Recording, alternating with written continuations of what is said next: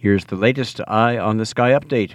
Mid-morning satellite imagery shows clouds beginning to thin and break across the listening region as a front now over southern Vermont and New Hampshire slowly dissipates and high pressure begins to build across the region. The high will crest overhead late tonight. Tomorrow, the high will slide east and moisture will rapidly increase in a strengthening southerly flow ahead of vigorous low pressure moving across southern Ontario. For the rest of today, becoming partly to mostly sunny during the afternoon, highs in the 40s north, 50 to 55 south. Tonight, becoming mostly clear this evening, then partly cloudy again late tonight, lows in the 20s to low 30s.